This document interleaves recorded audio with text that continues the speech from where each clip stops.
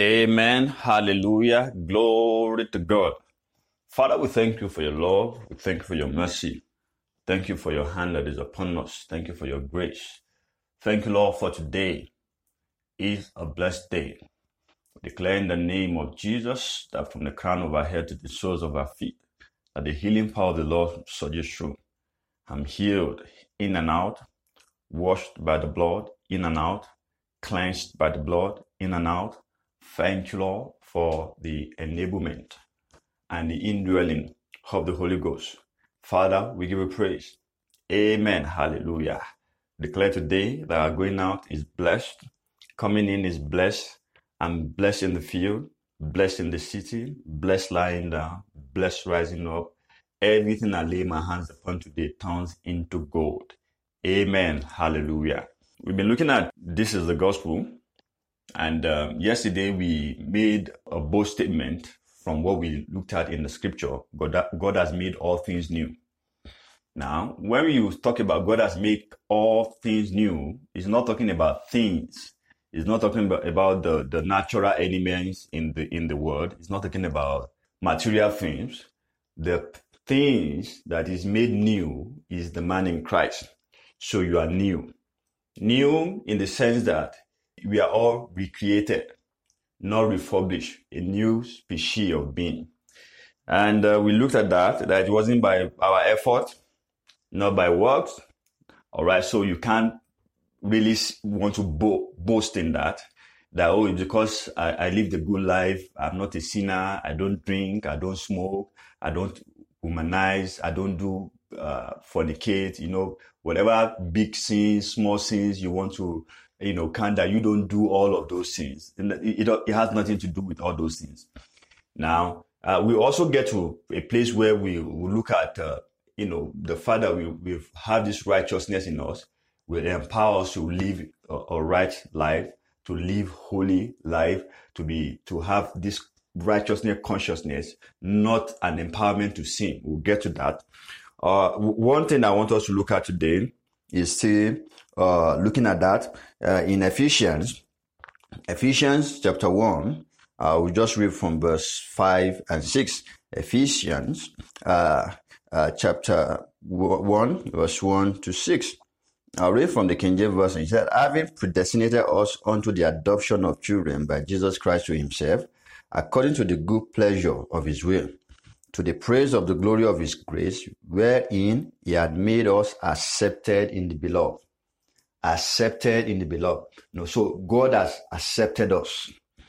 I have been accepted in the beloved. In the beloved there, he's talking about his dear son, Jesus Christ. Now, God has accepted you into his dear son. Colossians 1:13 says that God has delivered us from the kingdom of darkness and he has translated us into the kingdom of his dear son. So we were in the kingdom before, under the domain and the rulership of the devil.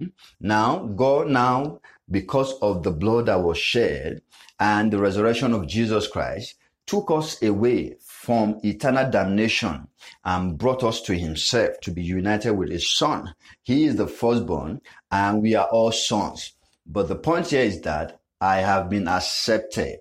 I am accepted. I am accepted in the beloved. I have a right standing with him. Let me read in another translation so that we'll have a better understanding. Amen. In the New Living Translation, it says, God decided in advance to adopt us into his own family by bringing us into himself through Jesus Christ. This is what he wanted to do, and it gave him great pleasure. So we praise God for the glorious grace he has poured out on us who belong to his dear son. So he has poured out this grace on us. We belong to his grace son, and he has thought of this for a long time. It wasn't because anybody pressured him to do it. It was of his own will. He begat us. He gave birth to us of his own will. All right. So we belong to God. That's another thing we need to see there. I belong to God. Hallelujah. If you belong to God, it means that God is responsible for you. Hallelujah. We belong to God. We are God's family. We are his people. We are his sheep. He is responsible for our needs.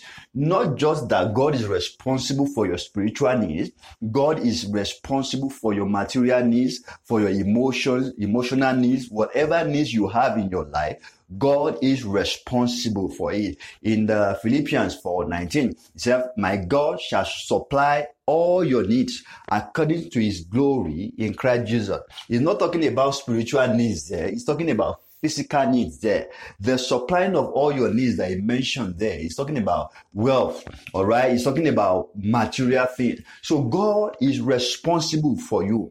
I'm saying this morning so that you know that God just didn't deliver you from the kingdom of darkness, brought you into the kingdom of his dear son, and then allow you to now find your way. No, he is a responsible God. He is able. In Ephesians 3:20, he said, God is able to do exceedingly abundantly.